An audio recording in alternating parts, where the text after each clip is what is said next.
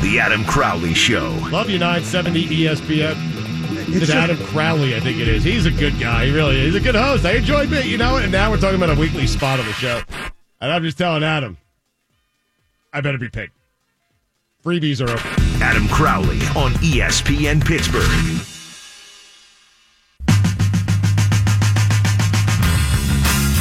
You found the Crowley Show, where your mom listens, and you should too. 412-922-2874 is the number to call, or you can join the cast of dozens and follow me on Twitter, _Adam Crowley. I am choking on stir fry. Brian LaMartina sitting across from me, prepared to do the Heimlich.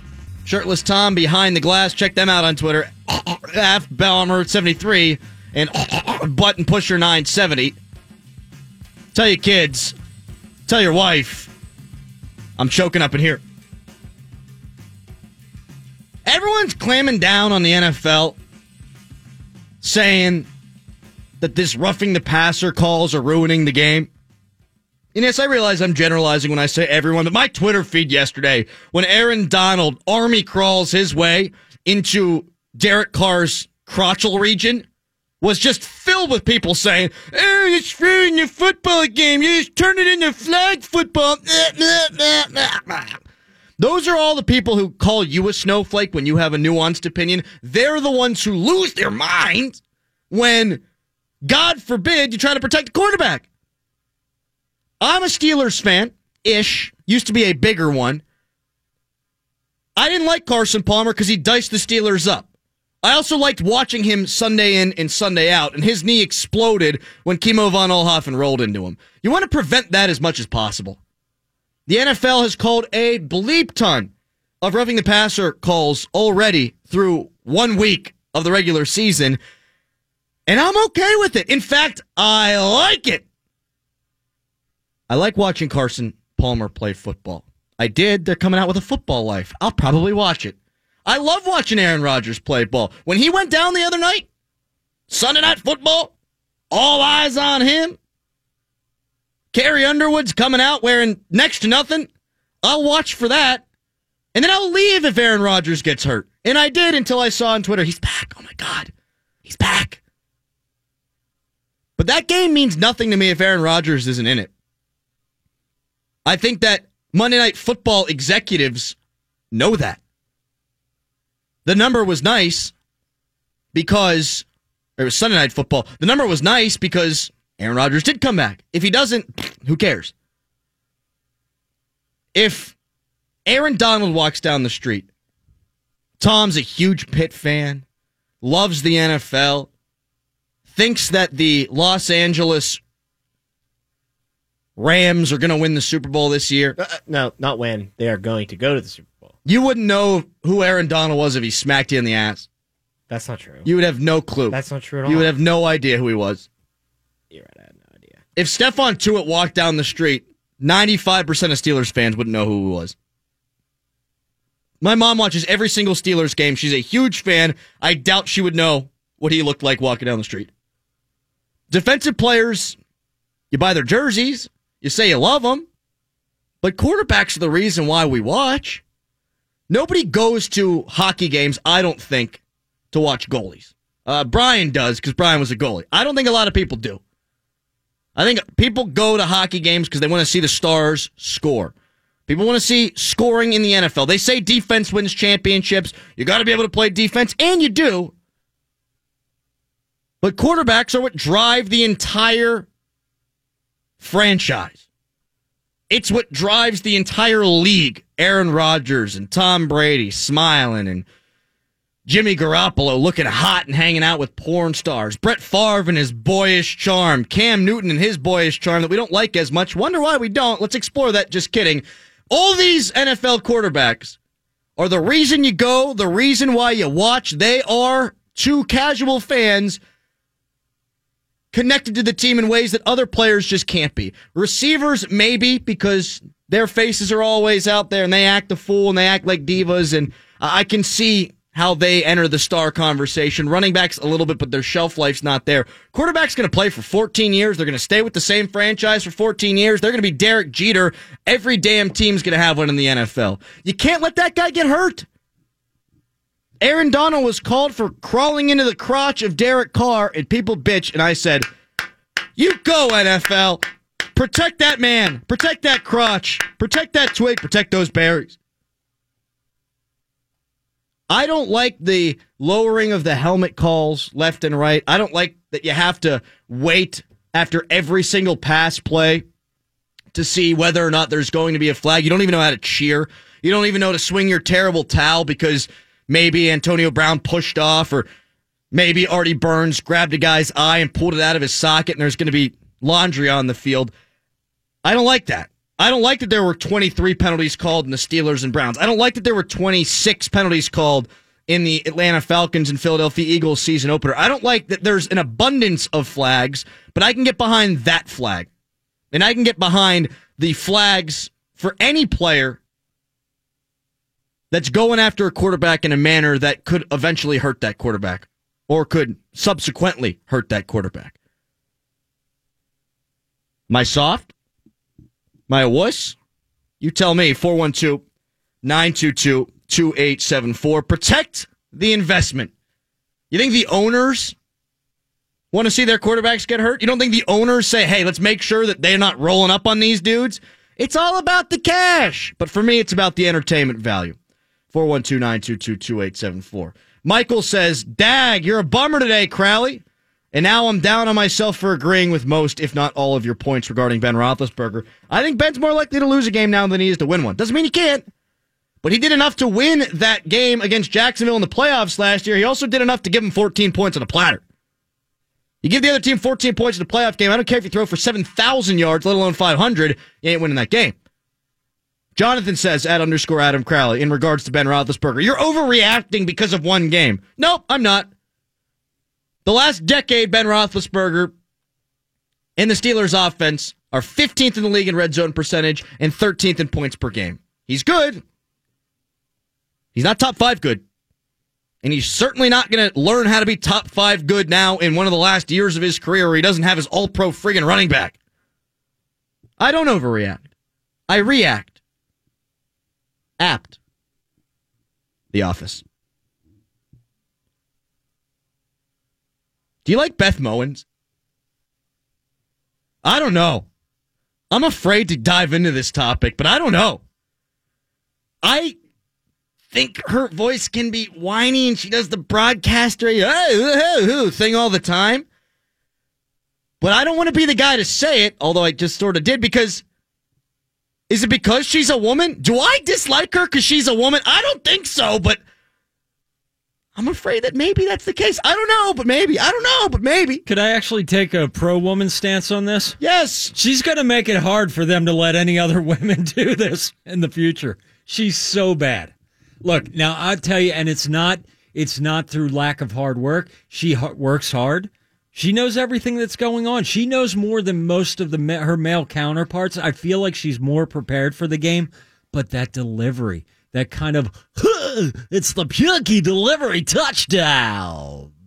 And she hangs it out there in the end. She sounds like an old-timey white dude broadcaster that's a woman in modern day. Trying to broadcast. Like, that's where it comes off. And look, there's great female broadcasters out there who call games. And I like my play-by-play people to be more conversational. Like, are you at a dinner party with her and she's like, hey, how you doing?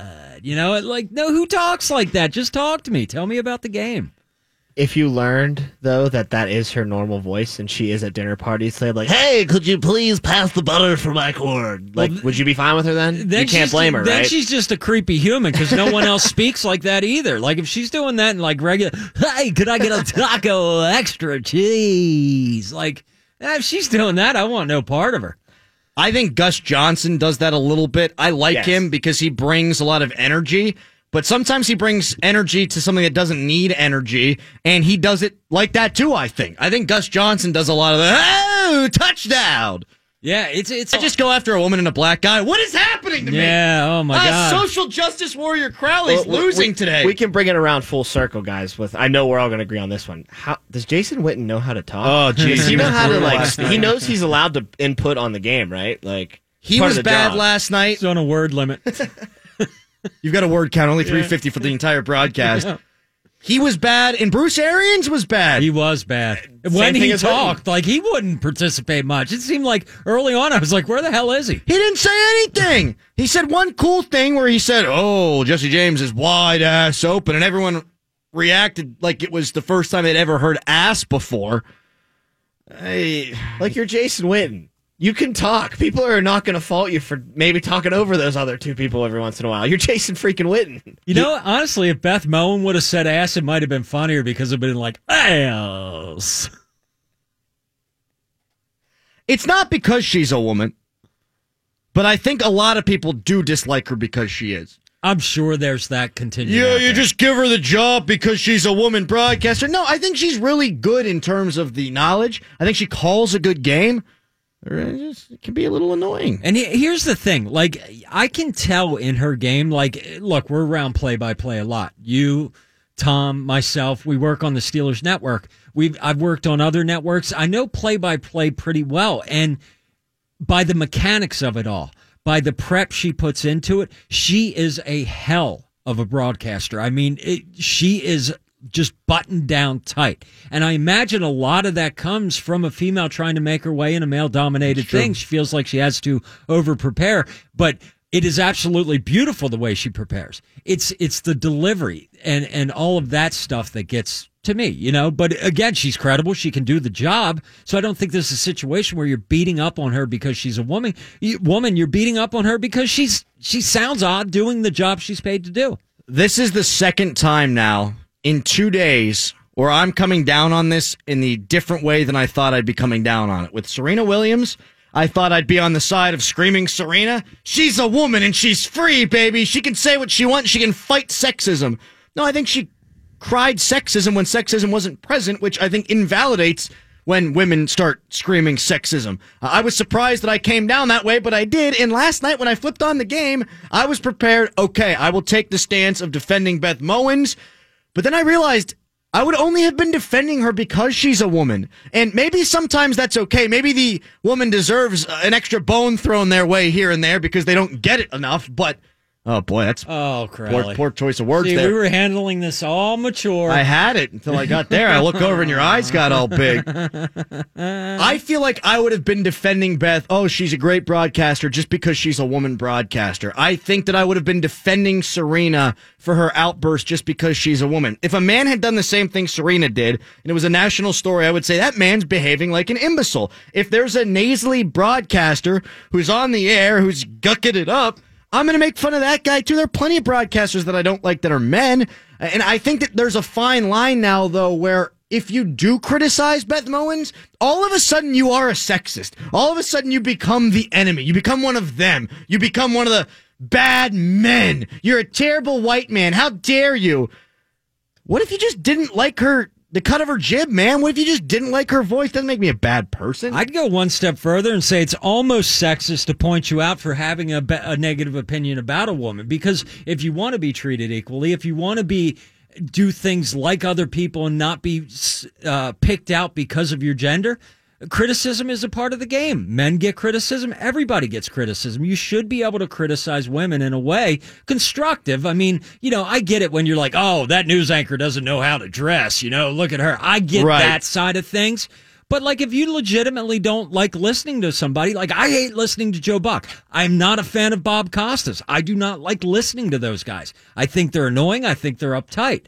If I went that hard at a woman kind of in this day and age, I'd be open for flack. People would come back at me on it. But it's sexist if you do not allow legitimate criticism of a female. It is, and I think that raises a valuable point, Brian, where there's the Me Too movement that's going on right now, and one of the cries has been, you have to believe everything the women say because you have to err on the side of let's not allow these women to become assaulted. And I'll totally agree with that. In terms of criticizing someone for their job, I think you don't always just have to say they're a woman, they're great. As much as you want women to be propped up, as much as I want equal pay for women, sometimes they're not as good as, that's not what I mean to say. Sometimes you can criticize them for not doing the job that you think someone else could do better, whether it be a man or a woman. And Beth Moen's voice just, it's annoying. I'm sorry. Braden tweets @_Adam Crowley. Would you rather listen to Chris Collinsworth or Beth Mowins? I love Collinsworth. Collinsworth is good. You want to talk about a guy converted who's me. That is my crusade from now till the end of time. I want people to love Chris Collinsworth. You want to talk about not uptight broadcaster? That guy's cool. See, I used to like him back in the day, and when he was inside NFL on HBO, like long time ago, I used to like him a lot. I think he's kind of become a parody of himself. I don't know.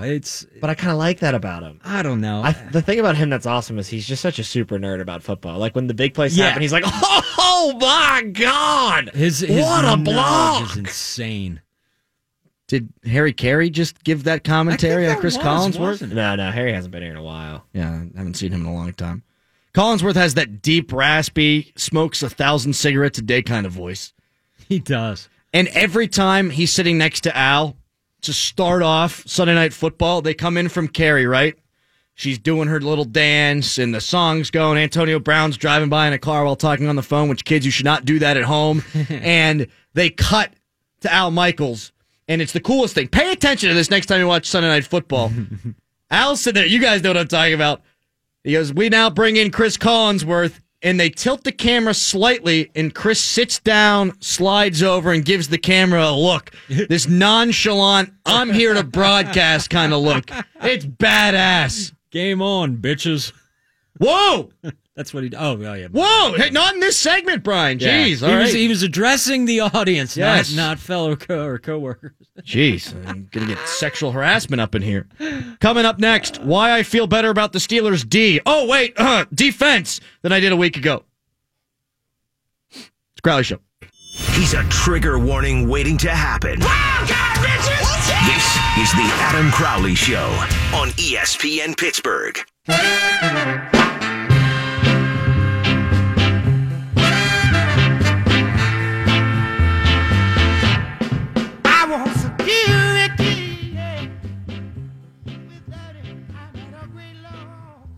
Do you feel better about the Steelers' defense after their Week 1 tie against the Cleveland Browns? Oddly, I feel better about it than I did coming into the season, but I'm not yet sold. You shut down the Kansas City Chiefs, you keep that offense out of the end zone, then I'll start to believe. But I had a pretty good idea that T.J. Watt was going to be a good player. I expected Bud Dupree to have his way with a undrafted rookie free agent left tackle, and he did. I expected them to stop the run because Cleveland's rushing attack isn't exactly one of the most potent in the league. They checked a lot of good boxes. Unfortunately, they couldn't hold the lead, and it's not all their fault. Joe Hayden goes down with a hamstring injury. That hurts. And Cam Sutton has to then go up against one of the freaks of all time in the National Football League. The bicep of Josh Gordon are the size of Artie Burns' legs. And he goes up over Cam Sutton to bring in a touchdown. You don't want to see anybody go 2 plays, 58 yards, get in the end zone and tie a game, but the other team's on scholarship too. Overall encouraged, still waiting though. Still to be determined. Here are some of the things that do make me feel a little bit better though. I think Sean Davis is free safety capable. That's what Mike Tomlin would say. He's free safety capable. He is. He can go sideline to sideline. He would have had an interception if not called back for a holding penalty. Would have had a fumble recovery if not for the NFL referees pooping down their legs. I thought he was good. I thought he looked the part. The one thing I wish he would have done is put a lick on Josh Gordon in the end zone when Cam Sutton's getting beat over the top. That's the one thing I wish he would have done. He flew right past him like a missile, misses. If he hits Josh Gordon in the back when Josh Gordon's trying to get those feet in, maybe he doesn't get his feet down, or maybe the ball comes loose. But I thought good steps were taken by Sean Davis in that regard. The run defense, they give up a drive. Other than that, I thought they were largely good. They're going to have to get better with mobile quarterbacks, though. Tyrod Taylor's scrambling left and right, 20-yard touchdown. Pat Mahomes can do that to them this week. He's not a runner. He's more of a pocket guy, but he can make plays when the plays do break down. Joe Flacco's okay moving out of the pocket. You don't have to worry about him. Andy Dalton, though, you do. Andy Dalton can run. They'll run zone reads with him. You've got Cam Newton later on in the season. The Steelers are going to have to deal with that and get better at that. But the run defense, stopping the between the tackles, stopping the running back himself, I thought they were largely good. 3.3 yards per carry. That's really good. Depth-wise, I think you can already tell they're better than last year. Joe Hayden goes down with a hammy. Cam Sutton picks the ball off at the end of the game. I said he was burned by Josh Gordon. Again, that'll happen sometimes. He gets an interception. Make sure Cleveland can't win it in regulation. Make sure Cleveland can't win it at all because they don't win it. They tie the game.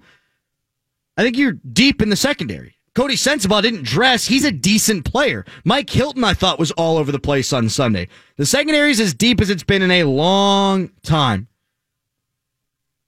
I've deemed this the show me defense. Did they do enough to show you they're for real? 412-922-2874.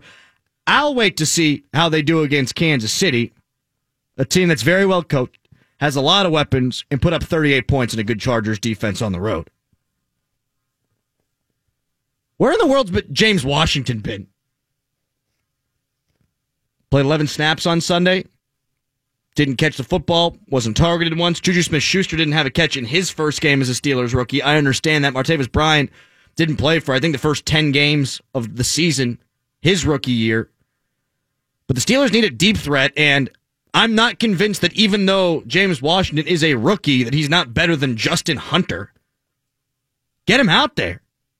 What did he do in the preseason, in OTAs, and minicamp, and training camp to make you think he's not ready to go? Mike Tomlin says he thinks he's thinking too much out there. He got 7 balls for 158 yards. If you only need him to run go routes, have him run go routes. Have him run fade routes in the end zone, in the red zone. He made all kinds of plays in training camp, OTAs, minicamp. I was worried about him coming in. He isn't fast, he isn't big, but he can go up and get the ball because he's got great hands. He should be part of the game plan. He's part of the solution for Ben Roethlisberger, who needs help, obviously. I have confidence in saying that now. I hate when they bring some young players along slowly. You need your high draft picks to play early in 2018 due to the salary cap. He was a second-round pick. He needs to be out there. 412-922-2874. Again, get after me on Twitter @_Adam Crowley. I brought this up earlier on in the show. I don't understand why the NFL hires coaches just because they stand next to better coaches. Like, why are you bringing in Romeo Crennel? Well, he was the defensive coordinator for the New England Patriots under Bill Belichick. Yeah, it means he's a good coach. No, it doesn't. You know what that means to me? Bill Belichick's a good coach. That's what I think. Tom, let me get you on this.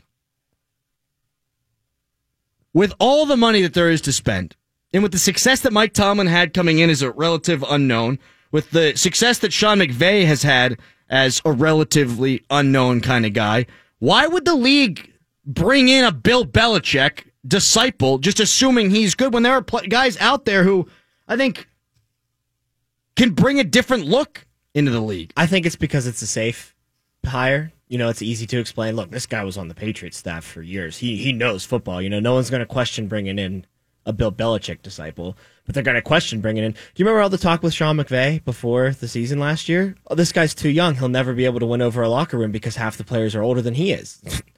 That didn't turn out to be true at all. He went 11-5, went to the playoffs, and now they're going to the Super Bowl this year. So I just think that it's easily to explain away, like hiring a Patricia or hiring a McDaniels, because it's this guy who had great success as a coordinator under the best coach in football. He will naturally be a good coach, but it almost never works out for him. Some coaching trees are successful. Like Andy Reid has a pretty successful coaching tree. He does. In the NFL. As ironic as that is. Yes. Nagy already looks the part in Chicago. But here's where I think that works. If you're a quarterback whisperer, if you're a quarterback guru, if you're one of the guys who gets touted as knowing how to coach a QB and make him better, I think you can have success almost immediately. Why? Because quarterbacks are pretty damn important. QB's the key. Look at what Peterson has done in Philly with Nick Foles. Carson Wentz is a superstar, but Nick Foles comes in, he leads him to the Super Bowl, and he won on Thursday night. Look at what McVay did with Goff. And maybe Nagy with Trubisky. I mean, We'll have to see. We'll have to see about that. Trubisky he wasn't great, but he looked better than he ever did in his rookie year in his opener on Sunday night. I think that the big mistake that teams make is they go defense first. And the teams that go offense first, I think they're generally inclined to have more success. Now, maybe it's recency bias, but in 2018, I think that's the way you have to go. I think NFL front offices, NFL coaches, everyone involved in the NFL usually are risk averse. We talked so much a couple of years ago about them moving the extra point back and how more teams are going to start going for 2, and it never happened because coaches are scared. They don't want to be that guy. It makes more mathematic sense to go for it on a 4th and 1 than it does to punt. It helps your success chances to win the game, and yet most coaches punt than go for it on 4th and short.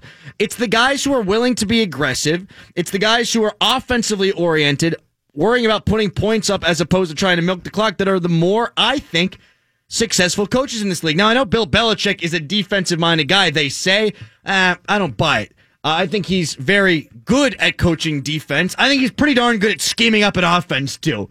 I think he knows what he's doing. But think about Doug Peterson last year. The best 4th down conversion percentage.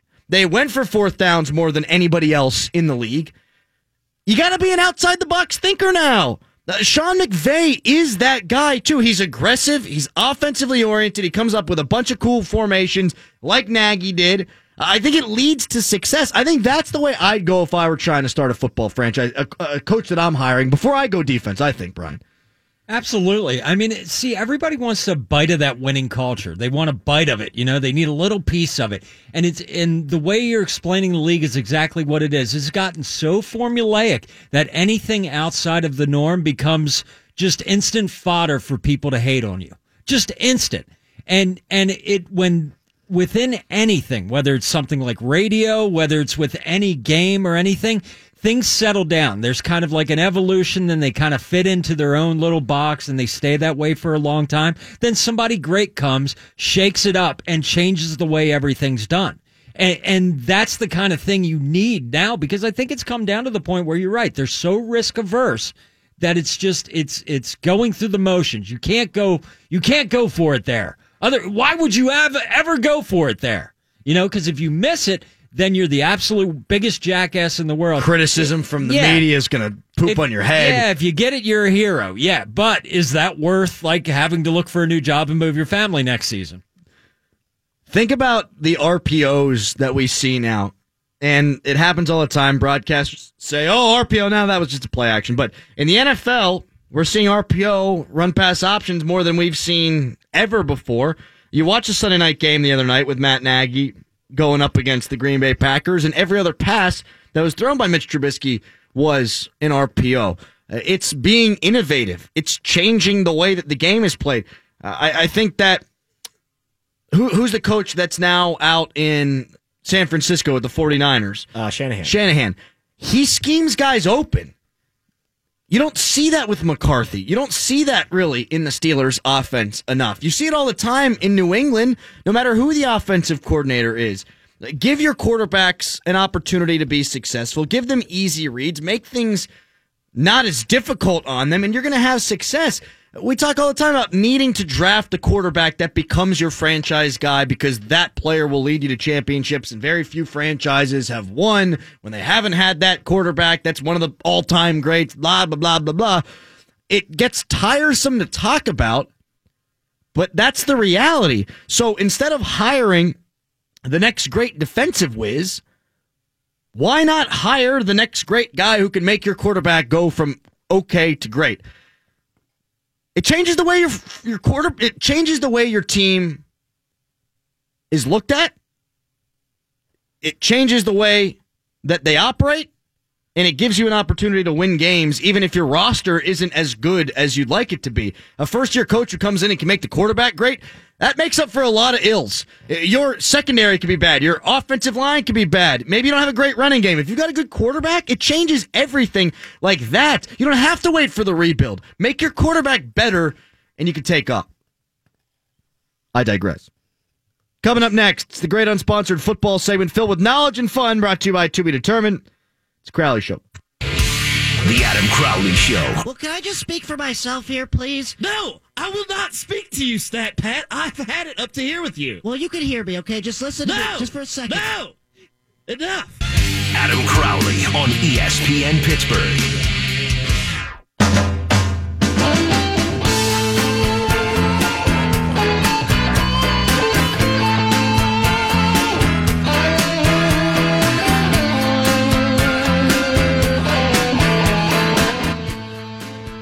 There was a story last week in the Undefeated about Antonio Brown and how his personality on social media does not meet up with the personality in real life. And an ESPN reporter was talking to one of AB's baby mamas, and there were a lot of personal quotes about AB in the story. And actually, this woman told AB that the reporter was asking her questions. AB then slid into this reporter's DMs and said, hey, stop messing with my people. And all of that was in the Undefeated story. And it was incredibly entertaining. It was eye-opening to a point about Antonio Brown. And this is even more eye-opening, a story that I missed. That same reporter on Twitter was threatened again by Antonio Brown. AB tweeted at Jesse Washington from ESPN, wait till I see you, bro. We gonna see what your jaw look like.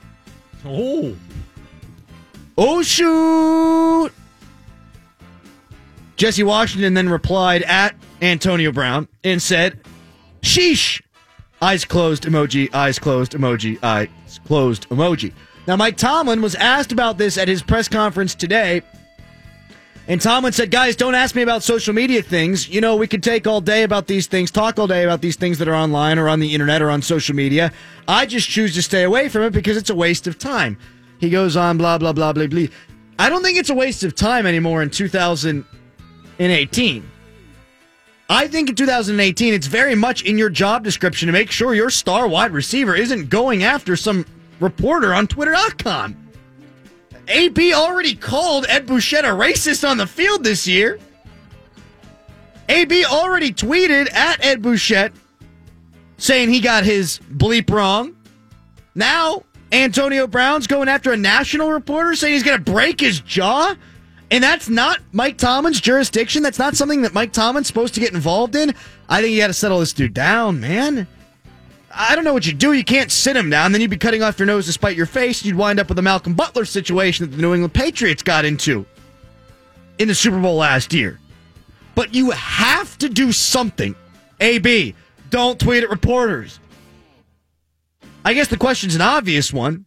We'll go around the room. Shirtless Tom behind the glass. Brian LaMartina sitting across from me.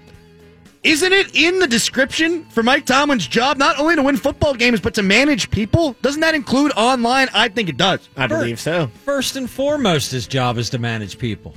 Secondly is the football as a head coach in the NFL. Seriously, you got to get these guys first and foremost to buy into your system. You've got to manage them as players, as human beings. They've got to respect you. They've got to listen to you. And then they can get to the business of playing football into your system. And he should be responsible for that. Yeah, the whole guys don't talk to me about social media stuff. Like, social media is incredibly relevant in today's landscape. Like, you can't just be like, I don't want to hear about that stuff. It doesn't matter to me. Like, no, it kind of does. It's been part of the downfall for your team for the past 4 years. You got Facebook Live in the locker room after a playoff game. You got Bell tweeting up a storm almost every other day. And now you got Brown calling reporters out again. And, you know, this is a perfect situation where, look, there's a lot of distractions around the league. And, again, we're in a situation where AB kind of is making a little bit of a spectacle of himself. He's not going out and hurting anybody. He's not going out and doing drugs or driving drunk or anything like that. He's acting up on social media. But he's got to start knowing better than this, especially now when the Steelers come off of a loss against the Browns in the fashion that they did. You don't have Lev Bell around. This team needs less and less and less of that. He needs to be smarter. Once again, the statement is made. AB, you need to be smarter off the damn field or when you're on that social media. And I don't understand. Tomlin can have that conversation with him. maybe to the reporters, he's just saying he's playing it off, and maybe behind closed That's doors, true. he pulls them down and he says, hey, look, you're being an idiot, dude. Just stop. Just don't hit send. Okay? What bothers me, if I'm Mike Tomlin, maybe even more than the social media side of things here, is that when they've talked about keeping distractions to a minimum, I think that also means keep the outside noise out your ears, right? So when AB responds to this Jesse guy, when he responds to the ESPN writer for the Undefeated, one, it's a bad look on social media, but two, it means he read it. It means he's paying attention to it. It means he's reading the information that's out there on the web about him. And look, I'm a human being. I read underground media message boards to hear what people are saying about me. I'm a human. I get that side of things. But when you're trying to limit distraction, when that's one of the stated goals of the team this year, try to keep that from happening, you can't be reading it. You can't be reading the prognostications. You can't be reading who thinks you're going to be the MVP, who thinks you're having a bad year, who thinks you're having a good year.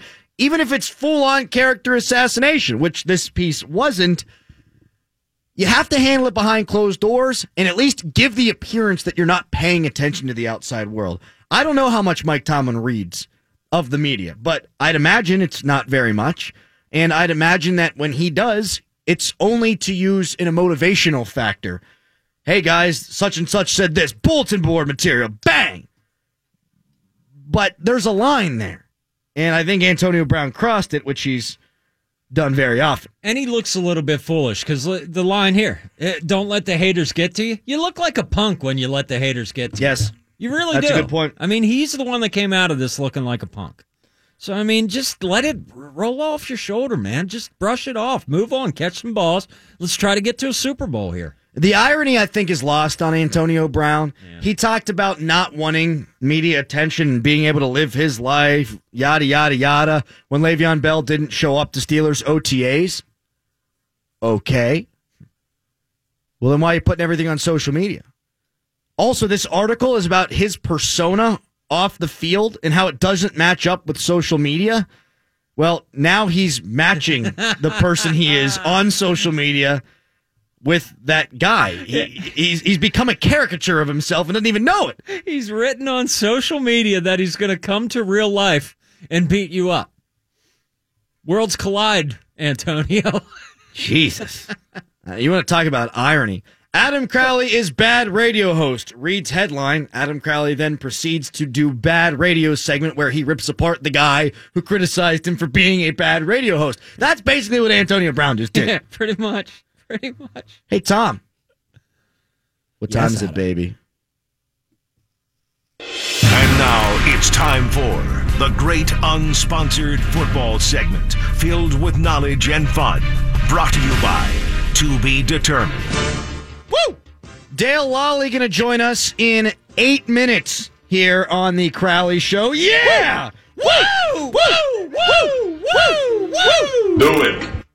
So we'll get back to Steelers football, but this great unsponsored football segment filled with knowledge and fun brought to you by To Be Determined is devoted to Pitt and Penn State. I didn't touch on it at all yesterday because y'all were pissed because of the tie. Well, Pitt and Penn State didn't tie. It was close, though. Had Pitt miraculously come up with 45 more points, would have had a hell of an overtime. Pitt has not gotten any better under Pat Narduzzi. They haven't. And he sets an example as a clown. He's running up and down the field like a clown show. He wasn't composed, and neither was his football team. Bunch of penalties, bunch of turnovers, all kinds of problems on special teams. And it all comes from a coach who does not appear to be buttoned up or composed at all. Buttoned up. Buttoned up. Buttoned up. Buttoned up. Regardless, don't care the phrase, Pat Narduzzi isn't it. Has this team gotten better, Tom? Yes. No. Pitt's wide receivers have 10 catches in 2 games. I see your yes, and I'll raise you a no. 10 catches by the wideouts in 2 games, Tom. Is that good? I want to say it's good, but no. It's bad, Tom. It's real bad. I mean, what if you ran for a lot of yards, though? I mean... They lost by 45, Tom. Woo! Pat Narduzzi said it's the Super Bowl. It's the big week. You got to beat those bastards from across the state. It's not just any other game. And he gets smacked. Smacked. And you can say that there's a huge talent discrepancy, and oh God, yeah, there is. But Pitt hung around in the first half. They fell apart in the second. And yeah, that's about talent a little bit, but I think it's also about the head coach not making good decisions and looking like a fool and his team unraveling because of it. That word is unraveling. Raveling. James Franklin's also a douche, but him being a douche proves that the game means something. James Franklin ran up the score. Would he do that against just any opponent? James Franklin threw for the score with 4 minutes and 21 seconds left in the game. I can't talk today.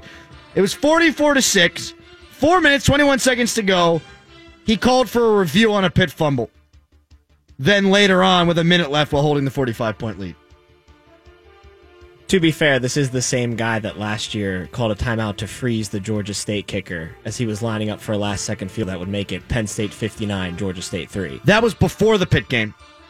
So he couldn't look bad to the BCS there. You need the shutout there. It was before the Pitt game, and he was practicing running up the score for the Pitt game. That's what happened there, Tom.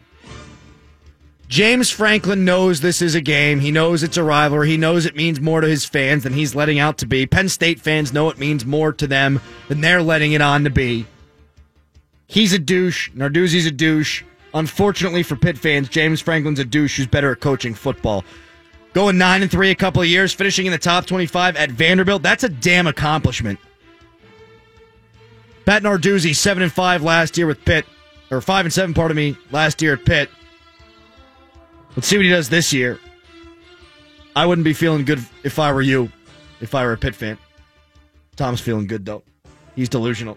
You know, it's kind of reminding me of the year when Pitt beat Penn State, and everybody thought Penn State was down, and then they come back and they go to the Big Ten championship game. I mean, it's just the way it's going to go. Tom, have you visited any of the establishments in Oakland that Dan Marino used to do lines in? No, I have not. Okay, I don't believe you. That's the great unsponsored football segment filled with knowledge and fun, brought to you by To Be Determined. Woo! I'm glad it's over. I can't talk today. Up next, Dale Lally will talk so I don't have to about the Steelers' tie loss to the Cleveland Browns. It's a Crowley Show.